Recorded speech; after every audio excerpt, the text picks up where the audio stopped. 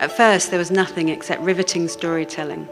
Then, without knowing quite how it was done, the listener would realise, to their surprise, the programme was floating about a foot above the ground. From the Third Coast International Audio Festival in Chicago, I'm Gwen Macsai, and this is Resound. If you want them to levitate, then you have to begin by giving them something real. Resound is a remix of music, documentaries, found sound, sound bites, and floating moments of magic we find all over the world. We listen to everything we can get our ears on and then bring you the best of what we hear each week.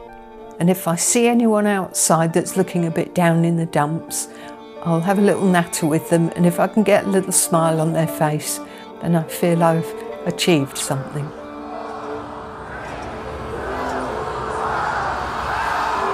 As 2016 draws to a close and you get good and ready to kick it out the door, the ball does not drop and the final calendar page does not turn before 1,000,001 end-of-the-year lists litter the atmosphere.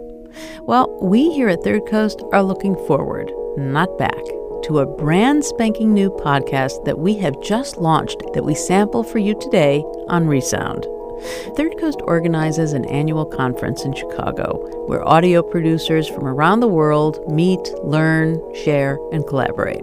The conference days are filled with sessions by the industry's best and most creative. But now, all our past conference sessions will live on our brand new podcast, the Third Coast Pocket Conference, where your next great story begins. Today on Resound, a taste for you. We love the work and spirit of writer and audio producer Kathy Fitzgerald so much that in 2015 we devoted an entire hour of Resound to her storytelling. In 2016, we asked her to dissect her process at the Third Coast Conference in a session that she called How to Make Your Listener Levitate and Other Magic Tricks. Now, I've been to a lot of Third Coast Conference sessions, but I have never heard Ernest Hemingway, Eudora Welty, George Saunders, German theorist Wolfgang Isa, and Ray Bradbury all quoted in 60 minutes of advice on audio production. Such is the fertile, wildly creative, one-of-a-kind mind of Kathy Fitzgerald.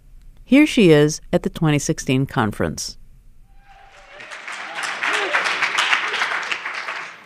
Okay, so how to make your listener levitate. And I want to start just by playing a little clip from a programme that actually won the gold at Third Coast in 2004.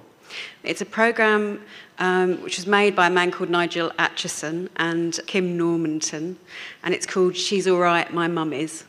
And it's a programme about young carers, or as I understand they're called in the States, young caregivers.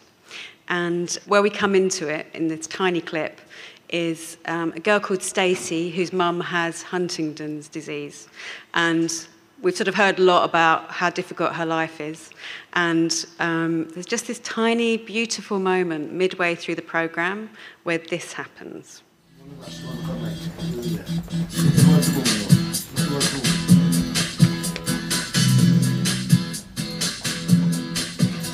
Trying to make some sense of it all, but I can see that it makes no sense at all.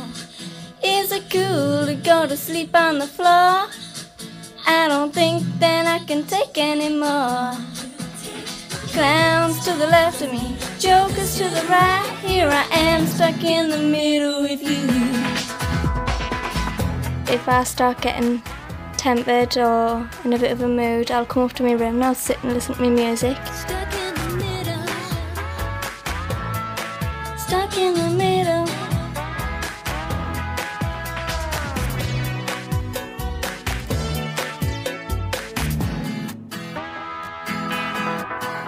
I do get angry, but not as often as you'd expect. I try and not let anyone get depressed, because the depression makes Huntington's disease worse. If, I came back from school one day and something had happened and she was depressed, then we'd have to try our best to cheer her up by singing, dancing, anything that would make her laugh. And your friends, they up and crawling to slap you on the back and say, please. I say please.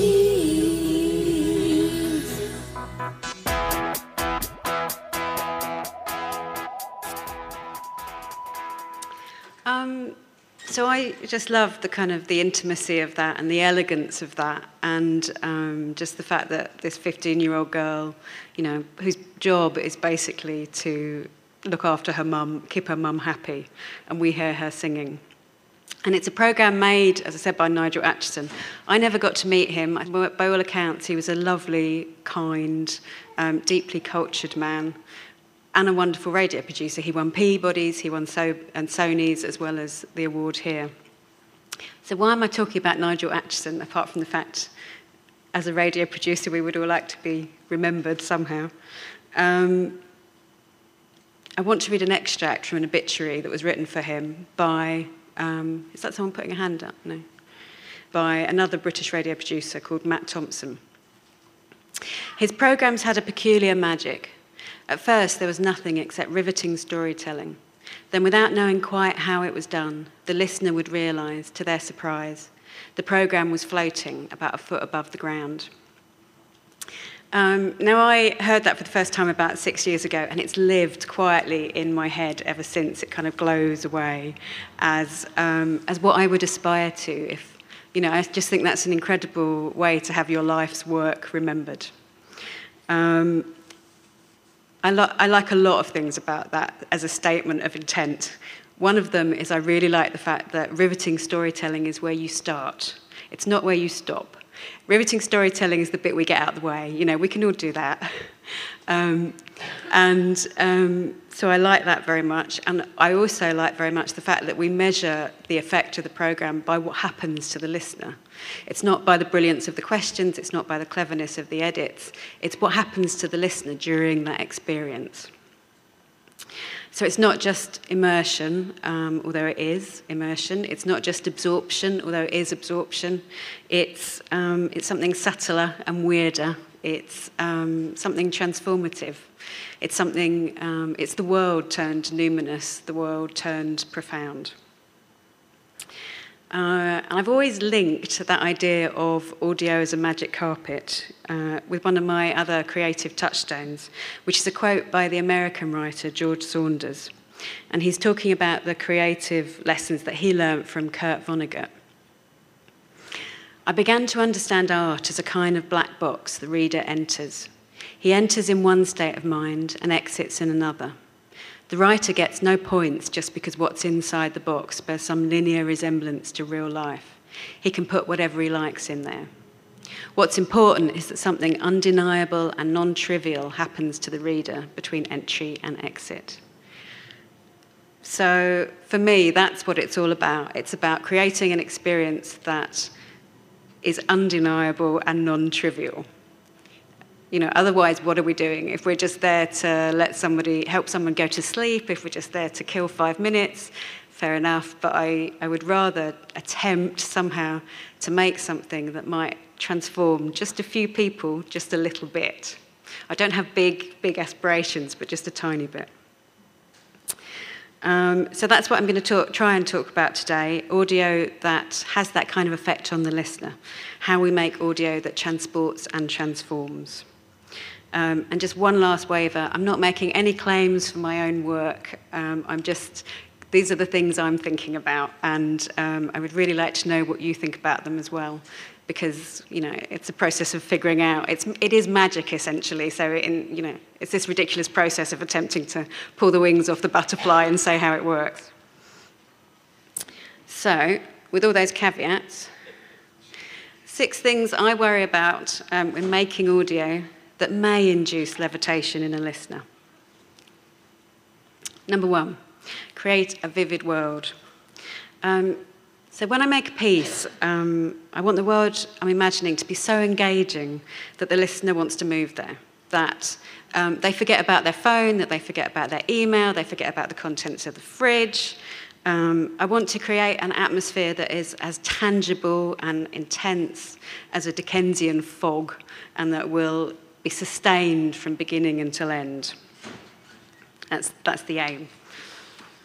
The writer Eudora Welty has a wonderful phrase to describe how she writes. She talks about the beautiful, sober accretion of a sentence. And I love that idea, that sense of the creative process as a plod. We add, and somehow we end up with something magical.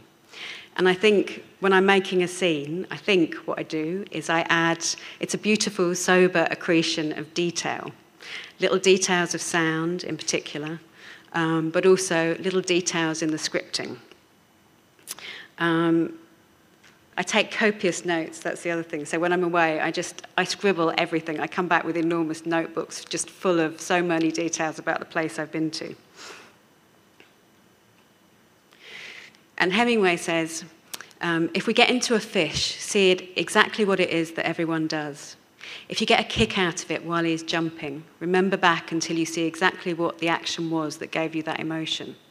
Whether it was the rising of the line from the water and the way it tightened like a fiddle string until drops started from it, or the way he smashed and threw water when he jumped. Find what gave you the emotion, what the action was that gave you the excitement, then write it down, making it clear so the reader will see it too and have the same feeling you had.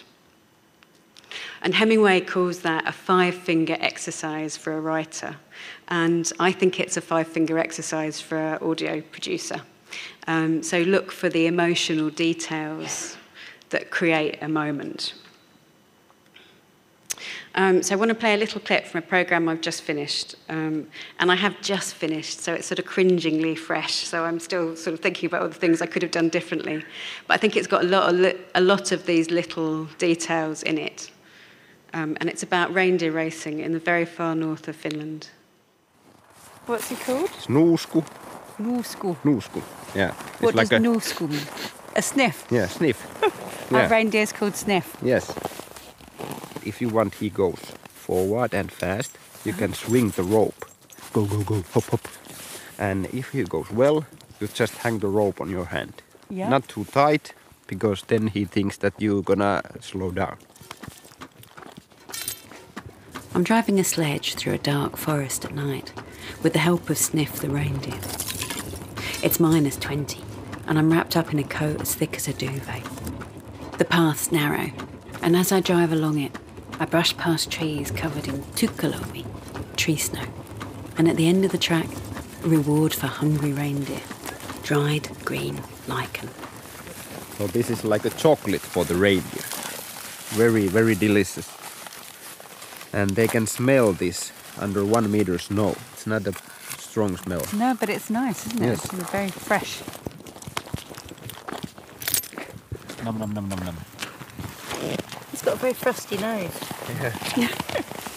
Anssi Lakala, part-time reindeer herder, part-time tour guide, all-time nice bloke. The fur is so soft. Yes, it is.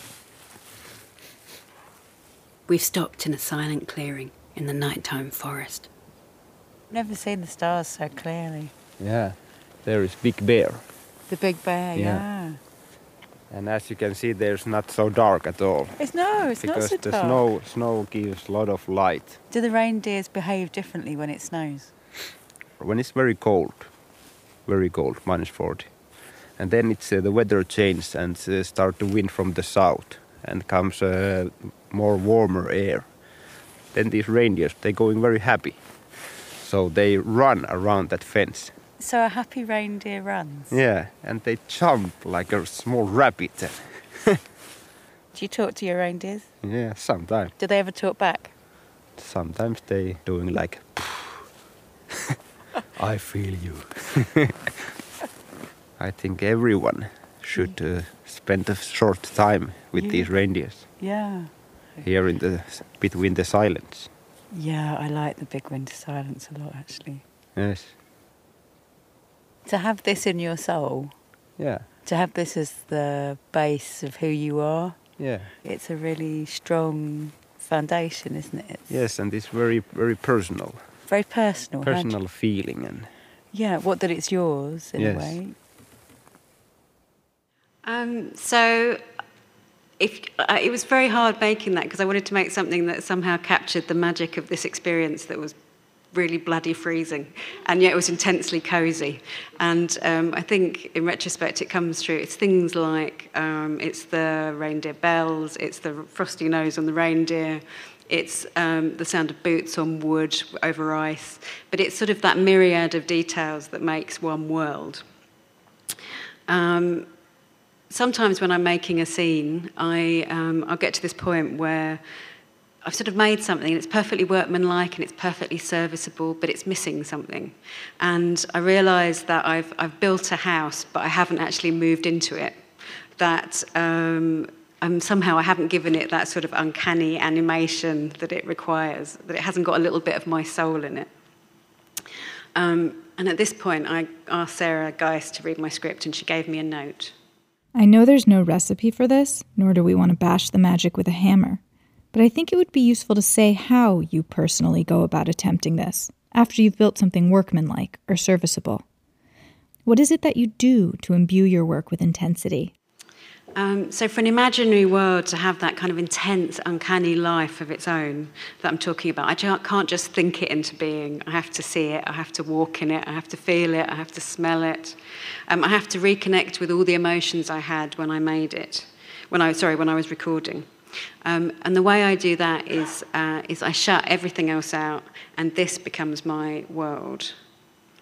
But essentially, I get up early, I don't put the radio on, I don't check my email, sometimes I don't get out of my pyjamas, I don't open the curtains, put my phone on silent, I use an app to block my email, and I will carry on like that for 2 or 3 days at a time, because actually I have to kind of live in the atmosphere. And I will carry on until either I'm completely stuck and I need someone else to get me out of my head, or until it's done. And I've heard there are some people who go out when they're making things, and they actually go out in the evening and have lives, but I have no idea how you do that. So this clearly makes me a tragic geek. But at the same time, I think there is something in it. You know, it's a worthy foe. And if we're going to make worlds that we want people to live in, then actually maybe we need to live in them first. Okay, number 2, give the listener something to do. So when you pitch up in a new place, there are different ways of handling it. 1, you can kind of plunge out of the hotel with a map and see what happens. 2, you can find a guide and they can contextualise this new world for you. And both work, but they're very, very different experiences. Audio, and particularly the audio documentary, lends itself to the latter approach. It's got a huge potential for didacticism. The single voice that tells us a story, that gives us a lesson, that gives us a speech, you know, that works so beautifully. Why wouldn't we do that? Why wouldn't we make the most of that? But I think the problem is that that's such an obvious thing to do that we often forget the fact that sometimes being presented with a mystery is really absorbing. You know, sometimes we're so concerned with signposting, we're so concerned with telling, that we forget that actually it's really nice not to know what the hell's going on. So I want to be a tiny bit of theory, but I'm going to do it and then disappear from it again, so I won't go on too long. There's a German theorist, Wolfgang Iser, and he has this really beautiful idea about books. He says that if you imagine, you look at the night sky and all the information that the author gives you, think of that as the stars. And all the work that you do as a reader, the effort, you know, the way that you join those stars together, that's the dark space. And he maps it onto, you know, you take a 19th century novel, lots of telling, lots of explanation, that's a whole panoply of stars. You take a 20th century novel, who knows what the hell's going on, that's, you know, lots of dark space. So it's a continuum, clarity and mystery, and we need somewhere in the middle. The most obvious form of narrative mystery is detective work, why serial works, obviously. But there are other mysteries. The mystery of an unusual structure that doesn't just plod through the story chronologically, of piecing together a circular story or one told in reverse. The mystery of a piece of music that says one thing, juxtaposed with an interviewee who says another. And one of my favourites, the mystery of starting a story in the middle.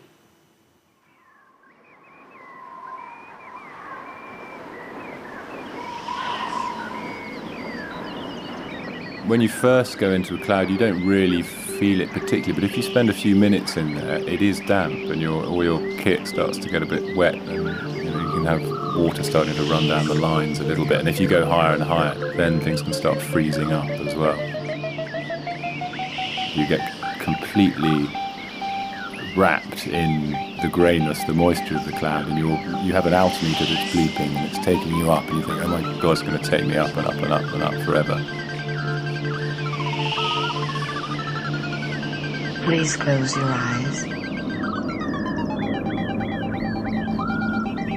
Hold on to I am.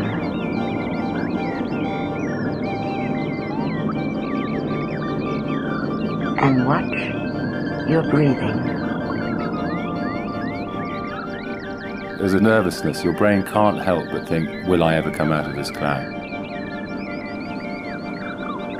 And then after a while, you'll pop out the edge and you'll be 1,000 or 2,000 feet above the bottom of the cloud, and it's like this cliff of the purest white. And if you come out on the sunny side of the cloud, suddenly this blast of sun comes into your face. And that, I must have done that 50 or 100 times, but it's still the most exhilarating thing I think that ever happens in my life.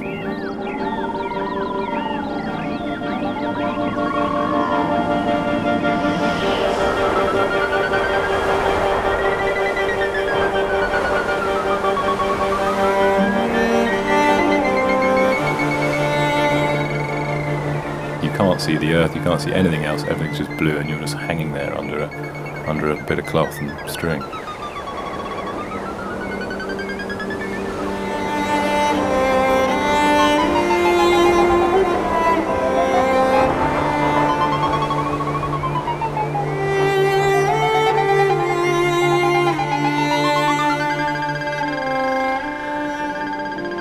Feel it.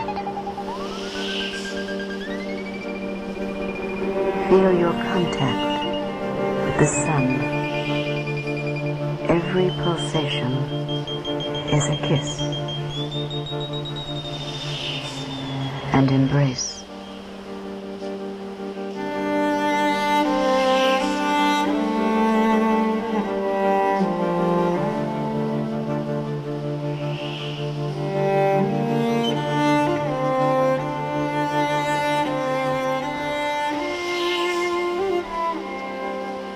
Would you live up there if you could? Would I live up there? No, I think you need the balance. I think you need the contrast. I think you've always got to come down at some point.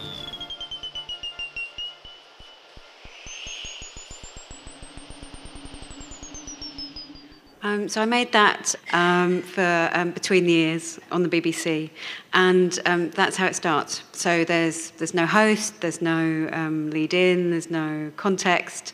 You're just presented with a puzzle, and you figure it out. Number 3, add a pinch of strangeness. I went on a date with a guy a couple of weeks ago, and we went to a Swedish restaurant, and I had meatballs and he had herring, and he told me some stories about poltergeists that made me sleep with the lights on for a week. But what really interested me was he was talking to me about his students. He teaches students sort of late teens, early 20s. And he says when they come to him with stories about their personal life, they will often say, it's the bit of the story where... And then they will gloss over this big kind of chunk of their own psychodrama and just, as if it's too boring to talk about. So essentially they've turned their emotional life into a story and then decided it's too much of a stock plot to talk about. And I thought that was really interesting for us as storytellers, because this is an extraordinary moment. Storytellers have never, ever had it so hard. 1,000 years ago, we could have pitched up to a village, said once upon a time, and been showered with mead and goats. And now we have this audience that knows what we do almost as well as we do. They know what a meet cute is. They know what a reveal is. So how do we defamiliarize the familiar when, they're so goddamn familiar with all of it? So one thing I think is you have to interrogate your own cliches. And for me, that goes all the way through the process when I'm being good. So it's cliches of speech, but it's also cliches of structure, and it's cliches of thought, which are the hardest of the lot to pick up, the really deep buried cliches that are yours and that, you know, will eventually turn you into a parody of yourself if you're not careful. Another way I like to do it, to add a pinch of strangeness, is to monkey with the frame of a story. So to paraphrase the cultural historian Stephen Connor, why can't documentary makers sing the blues? We don't always have to tell it straight. Why not a docu-western or a docu-horror? Or this from the Berlin-based maker Phil Smith, which I thought about it, and I think it's a weird kind of acid trip docu-fairy tale. Once, I got on a plane and I went to the land of enchantment. This is what they call New Mexico. It's written on every vehicle registration plate, so that you know. Everything leads to everything else in the land of enchantment. At the railway station, for example, a man told me to follow the La Luz Trail up the Sandia Mountains. When it splits, take the right-hand fork up to the top and then get the tramway back. And I felt like asking why he didn't go and follow the La Luz Trail and take the right-hand fork when it splits and the tramway back himself. But he's just being friendly. Anyway, he couldn't. He was headed to Santa Fe to get a Navajo turquoise squash blossom necklace valued. It lay on the bar top between us, wrapped in white cotton swaddling cloth. I went on through the land of enchantment.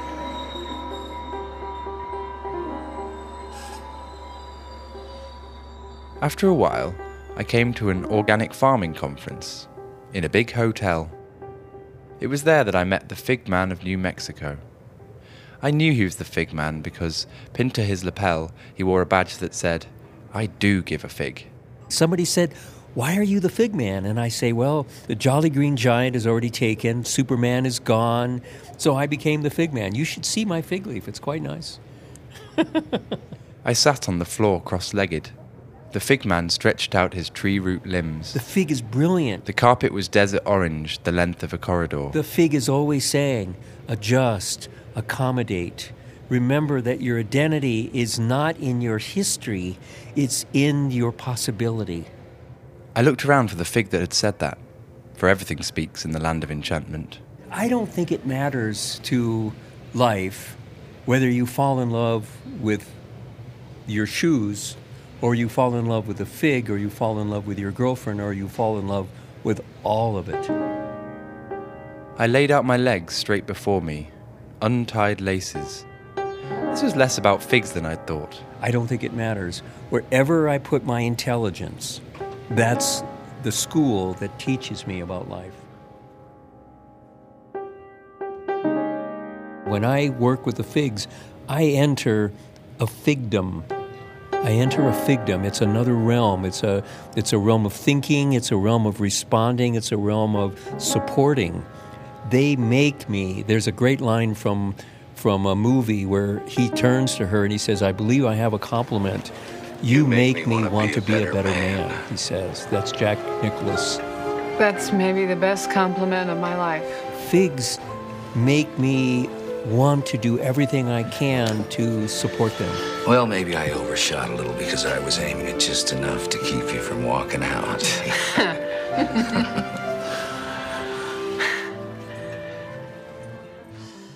So that was made by Phil Smith, who I love what he makes, and because he's just doing his own thing, and he takes risks, and half the time he doesn't even know he's doing it. So it's worth. Please go and find more of his work. Number 4, have things happen.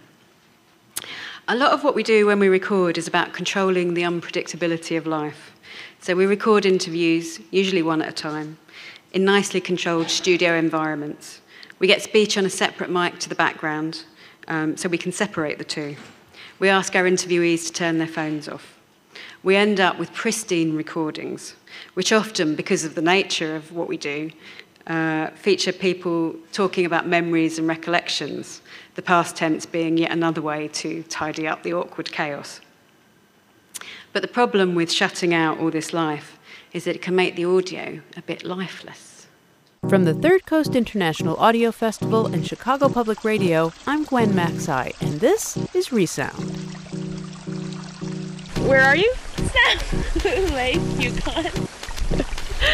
On an island where I can see mountains and blue sky. And what's the water like?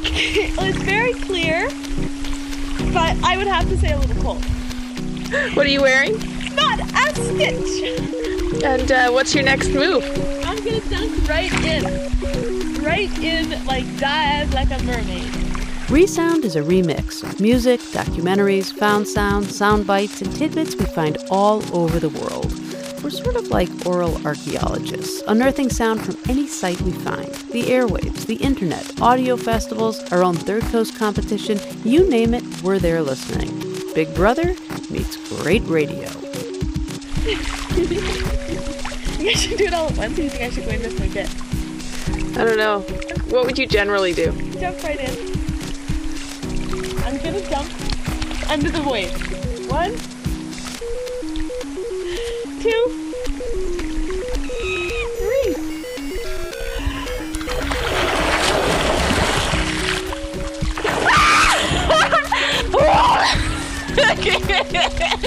Oh, it feels good. Woo.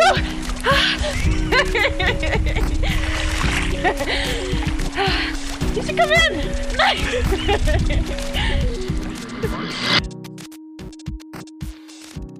So that's Swimming in Snafu by the Canadian producer Megan Perry, and that's how I first heard it about 7 or 8 years ago, just at the beginning of a Resound, and it made me cry. And I don't know why it made me cry. I thought that's a bit odd. And then the next time I heard it, it made me cry. And the time after that, it made me cry. And, you know, I think that effect has just about worn off after having played it an awful lot. But there is something about that piece that I absolutely love. To me, it epitomises that sort of energy and the unpredictability and the potential of life that we spend a lot of time cutting out of our programmes. One of the most life-filled programmes I've made is called White Stiletto Dreams, and it's a bit about a big open-air street market in Romford, Essex, which is a white working-class neck of the woods to the east of London.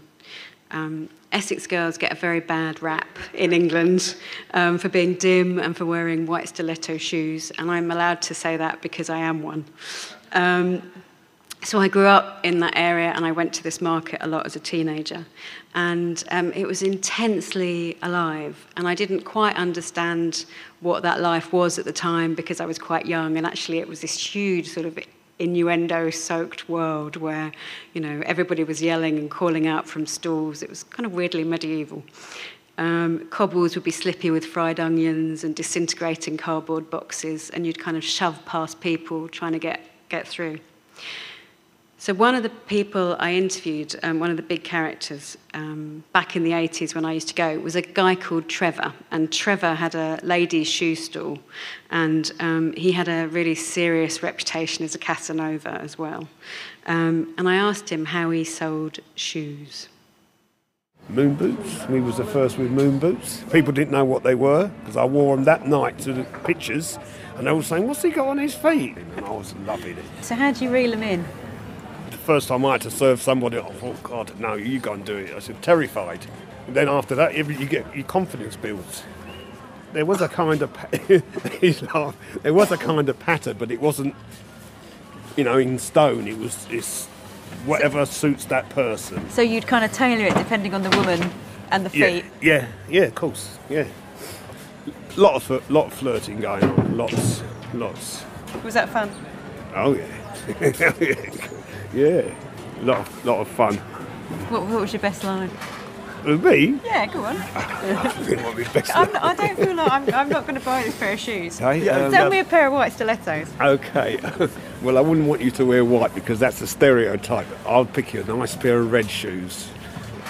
You know? Actually, that's perfect already. Okay, do you want to try it on? I would, yeah. Red shoes, that'll work. Take your shoe off and then I'll bend down. Yeah. Put it on and say, well, how does it feel? Right, this is all very innocent so far, I'm thinking. Oh, yeah. We've got to be. You can't come full on to people. Then you say, have a little walk and so I walk up and down. That's it. Come back, yeah. Yeah, it's good, it's good. you've got a good pair of legs there. You should wear stilettos more often. You know, and it goes on from there, that sort of stuff. It all depends on the person. Yeah. And if I liked them as well. Yeah, and what's coming back? You're very friendly, which is, you know, makes you vulnerable. Why is that? Because it does. Women usually have a guard to protect them, and you have to come through that, make them laugh or something before you can start getting through that layer. And obviously looking in the eyes. You know, you don't look away. You look. If I look at you, you stay looking back. I'm hypnotised, Trevor. Rubbish. Rubbish. You're like the woman whisperer. Woman whisperer.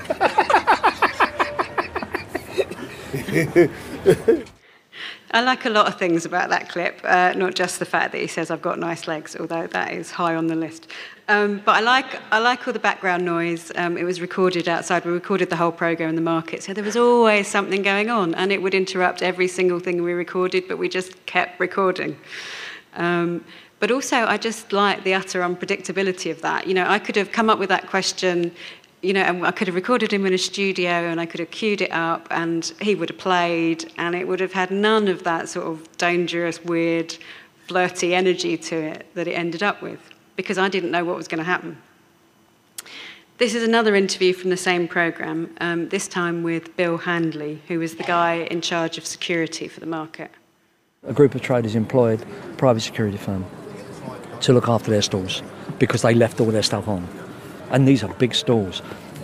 But it turned out that private security firm was doing all the burglaries in the town centre. That's so Romford. Hello, John. All right? Were you ever scared doing your job? Yeah. If you're not scared, then you're not aware. And if you're not aware, you're going to lose. As I found out, to my cost, in the final fight that I lost as a police officer. What happened when you were a police officer? I was trying to arrest a guy for murder. He decided he wanted to kill me as well. We ended up having a hell of a scrap on a derelict site. It's 1 o'clock in the morning, one New Year's Eve.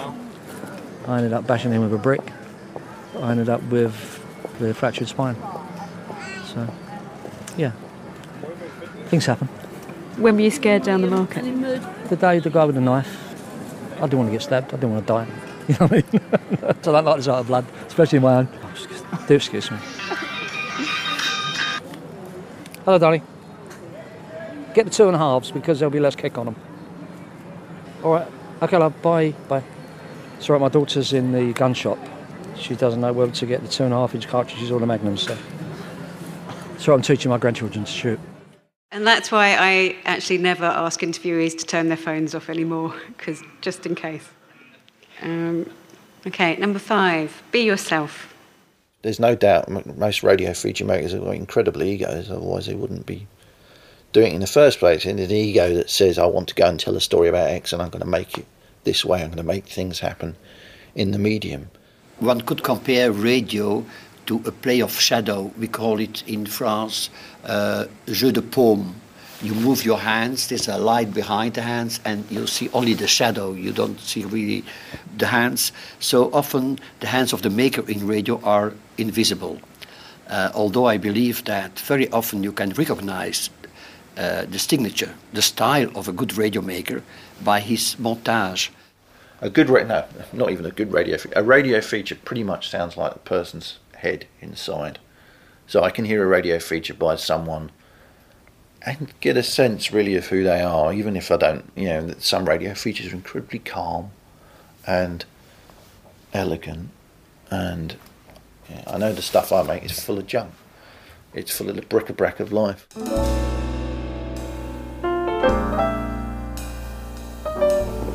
Let's have a scene in a sort of Scandinavian fashion. Do you mind? I've never done much Scandinavian radio.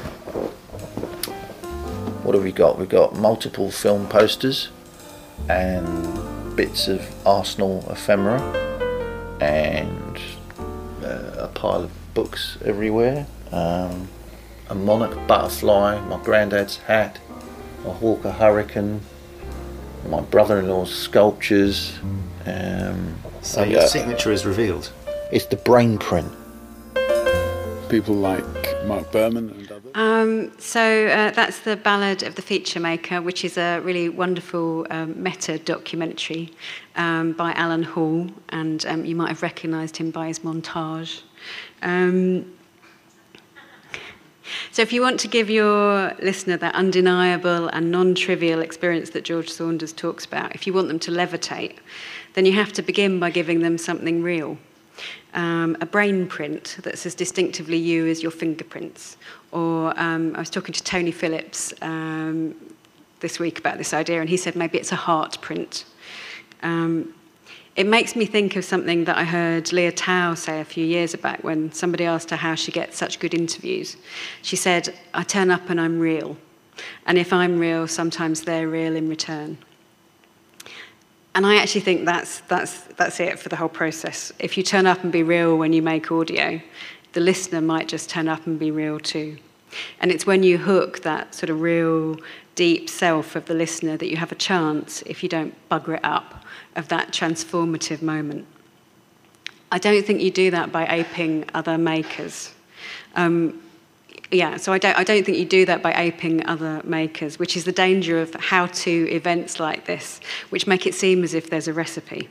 You do it by being yourself out loud and seeing what happens. I think another way to say that is you find your voice.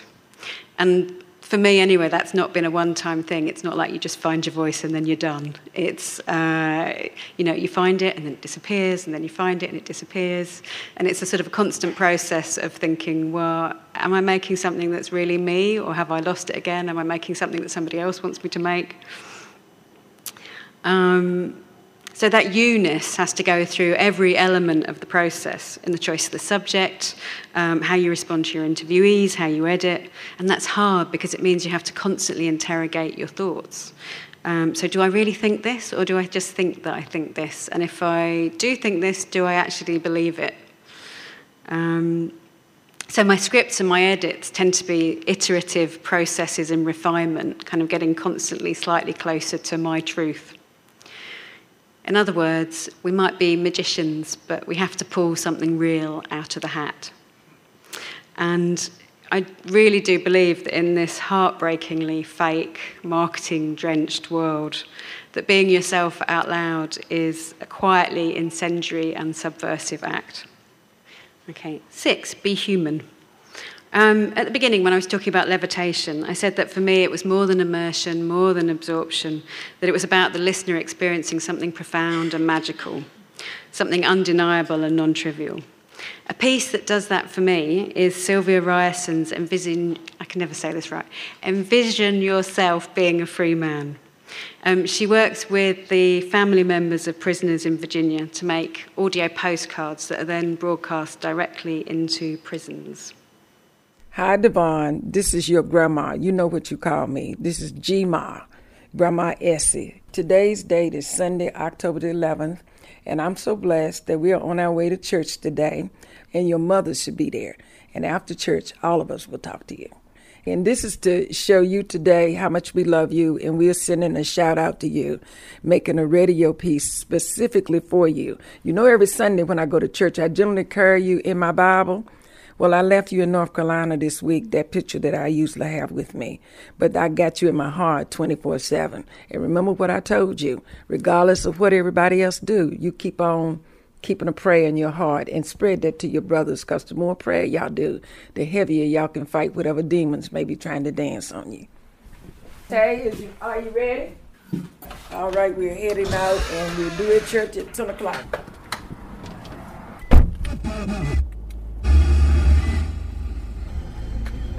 Going down Staunton Avenue. Most of the neighborhood up and down 10th Street is just about gone. And on our usual plea, we're late. we're a few minutes. The clock is a little bit fast, but we're still late. Church's supposed to start at 10, so we're going to make it real well.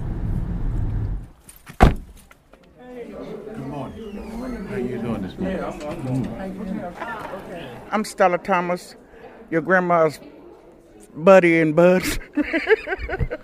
But I wish you'll have a blessed day, because I got a brother-in-law been dead 40 years now for something he didn't do. And they didn't let him out yet. I just hope he come free one day. Man, he ain't there for nothing though, you know that. When you don't have money, that's the way it go. They take advantage of you. When you got money, you know, you pay your way, but when you ain't got no money, yeah, we thinking about you this morning. We're going to sing for you. put your hands together this morning.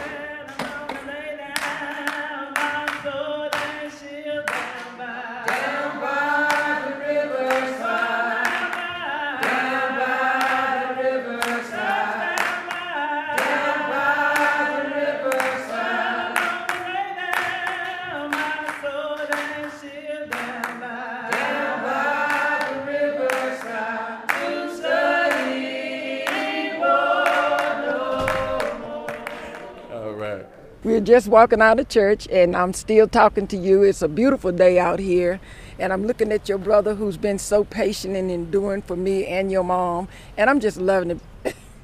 Devon, you remember the time that Lois had gotten a speaker for Father's Day, for the Men's Day program, and the speaker didn't show, and you got up and you did that speech? She still talks about that. You weren't but about 15 years old when you did that one. Oh, did I tell him that was me up there singing? Devon know my voice, I think. I don't even remember what the words was that I was singing, but they had me to sing a part of a song. Well, we on our way home now, and we're gonna go over here and see what Uncle Great has done, if he's cooked this fish like I told him. All righty. So that's just a little clip, and the longer piece is up on the Third Coast website. But I love it. I really love it. And the way it goes on, we go on from Grandma Essie wondering whether he's cooked the fish right, and we go into the house and we hear the fish being cooked, and then we sit down around the table with them and they have conversation, and Devon's mum plays him a song that she really likes, a pop song, and it's beautifully ordinary. And the older I get in this very vain and very noisy world, then the more I realise what a deeply important compliment that actually is. When we fall in love, which is one of the other great levitational experiences in life, it's often because the object of our affection surprised us. They say something or they do something that reveals them to be more than we thought. And in that moment of confusion, we lift just a few centimetres off the floor. I think perhaps it works the same way when an interviewee is deeply human on tape, particularly when we get a glimpse of love or generosity or compassion or forgiveness or bravery or strength or honesty that we didn't expect and we can't quite comprehend. I think that's where something numinous sneaks in, something transcendent, a feeling close to awe. And I think that might be the ultimate magic, the thing that makes the carpet lift. Our job is to recognise it when we see it and not to get in the way, not to edit out the pauses when an interviewee thinks or the almost imperceptible mouth noises when somebody smiles, not to jump in with a bit of script if we can possibly help it, just to let the intensity and the beauty and the poetry of the moment roll. Sally is a newcomer to day hospice. That's not her real name, but she likes the idea of being anonymous. It's more mysterious, we agree. When she was little, she used to sneak out to a farmer's field, climb on a horse, and pretend to be Annie Oakley. She hates being called a housewife. She says she's a domestic engineer. I've got into the habit of waking up very early nowadays, about 5 o'clock, unfortunately, because I suppose the brain's a bit muddled up at the mo. So I just get up and put a little bit of washing on and say, I will take everything in my stride. And if I see anyone outside that's looking a bit down in the dumps, I'll have a little natter with them, and if I can get a little smile on their face, then I feel I've achieved something. Especially old folks, they love people to talk to them, and I'd always ask their advice if I see them in the garden. Folks like that, because it makes them feel needed. Do you think you see people in a different way since your illness? Yes, very much so. Yes, I think people feel they need to open up. They want to open up, not need to, sorry, want to. And I think human beings are like little volcanoes. It's all bubbling up inside. And then just something triggers it off and out it all comes. And I find they'll be nattering away to you, so I often say, let's go and have a coffee. I'll get you a coffee and a sticky bun. This week's been a bit tough. I I haven't been able to get out of bed very well because I've had very bad headaches and dizziness. But yes, I don't want to end up a recluse. No way. I work for Canterbury Cathedral in retail, and it's so nice because we get people from all over the world come to visit Canterbury, as you could probably well imagine. It's nice talking to the foreign folks. I don't speak any foreign languages, and it makes them laugh when I'm trying to say good morning, goodbye, in their term of, and they stand there laughing at me. They think it's hilarious.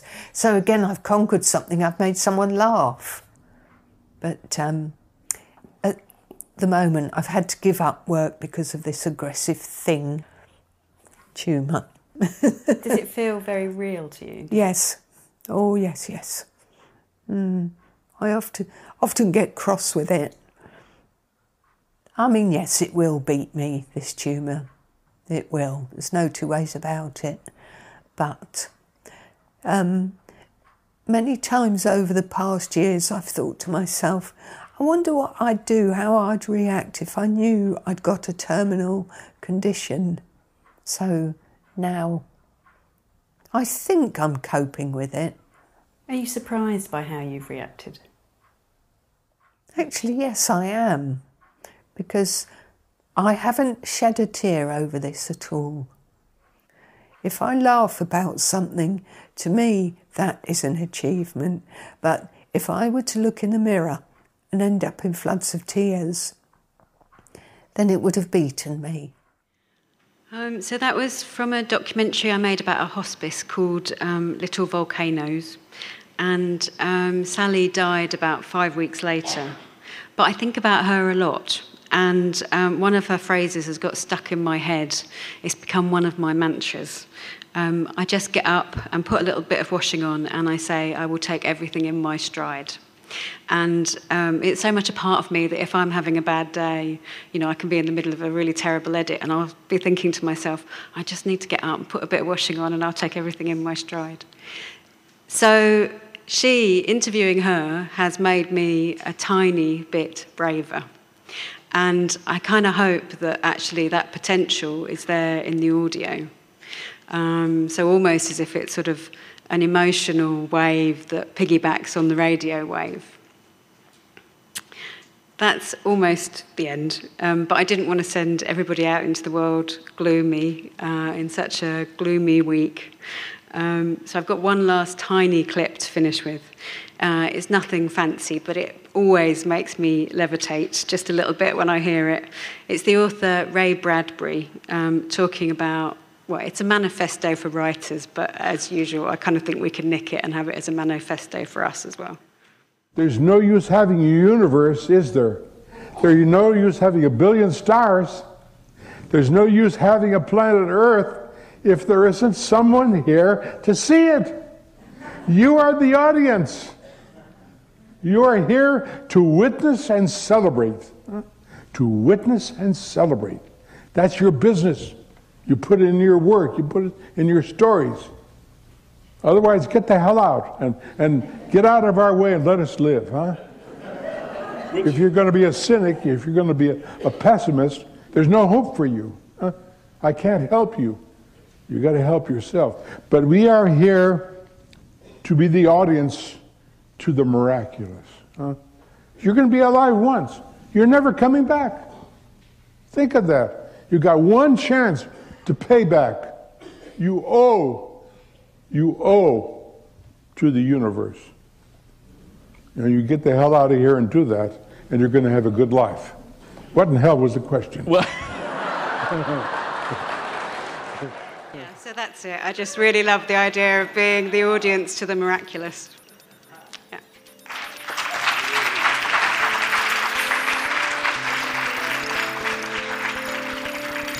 That was Kathy Fitzgerald talking about how to make your listener levitate and other magic tricks from an episode of our brand new podcast, The Third Coast Pocket Conference.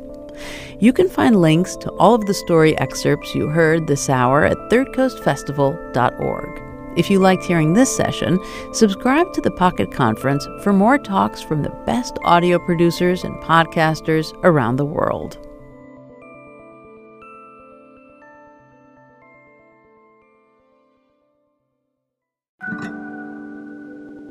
Thanks so much for listening, contributing, coming out to events, and being part of the Third Coast family.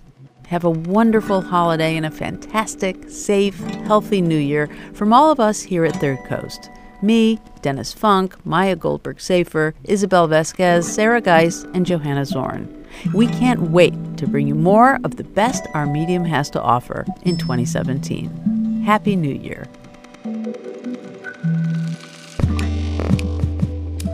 You've been listening to Resound from the Third Coast International Audio Festival in Chicago. I'm Gwen Macsai.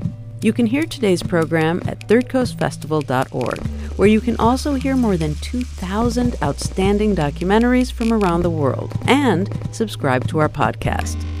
The Third Coast International Audio Festival is a nonprofit arts organization made possible with lead funding from the Richard H. Driehaus Foundation and the John D. and Catherine T. MacArthur Foundation. Additional support is provided by the Agudino Foundation, the Menaki Foundation, and the National Endowment for the Arts. The Third Coast Festival is supported in part by a grant from the Illinois Arts Council Agency. Special thanks to our many individual contributors from Chicago and around the world. The Third Coast Festival, now an independent arts organization, was originally founded at WBEZ Chicago. Resound returns next week with more radio that you can't hear anywhere else unless you live everywhere else.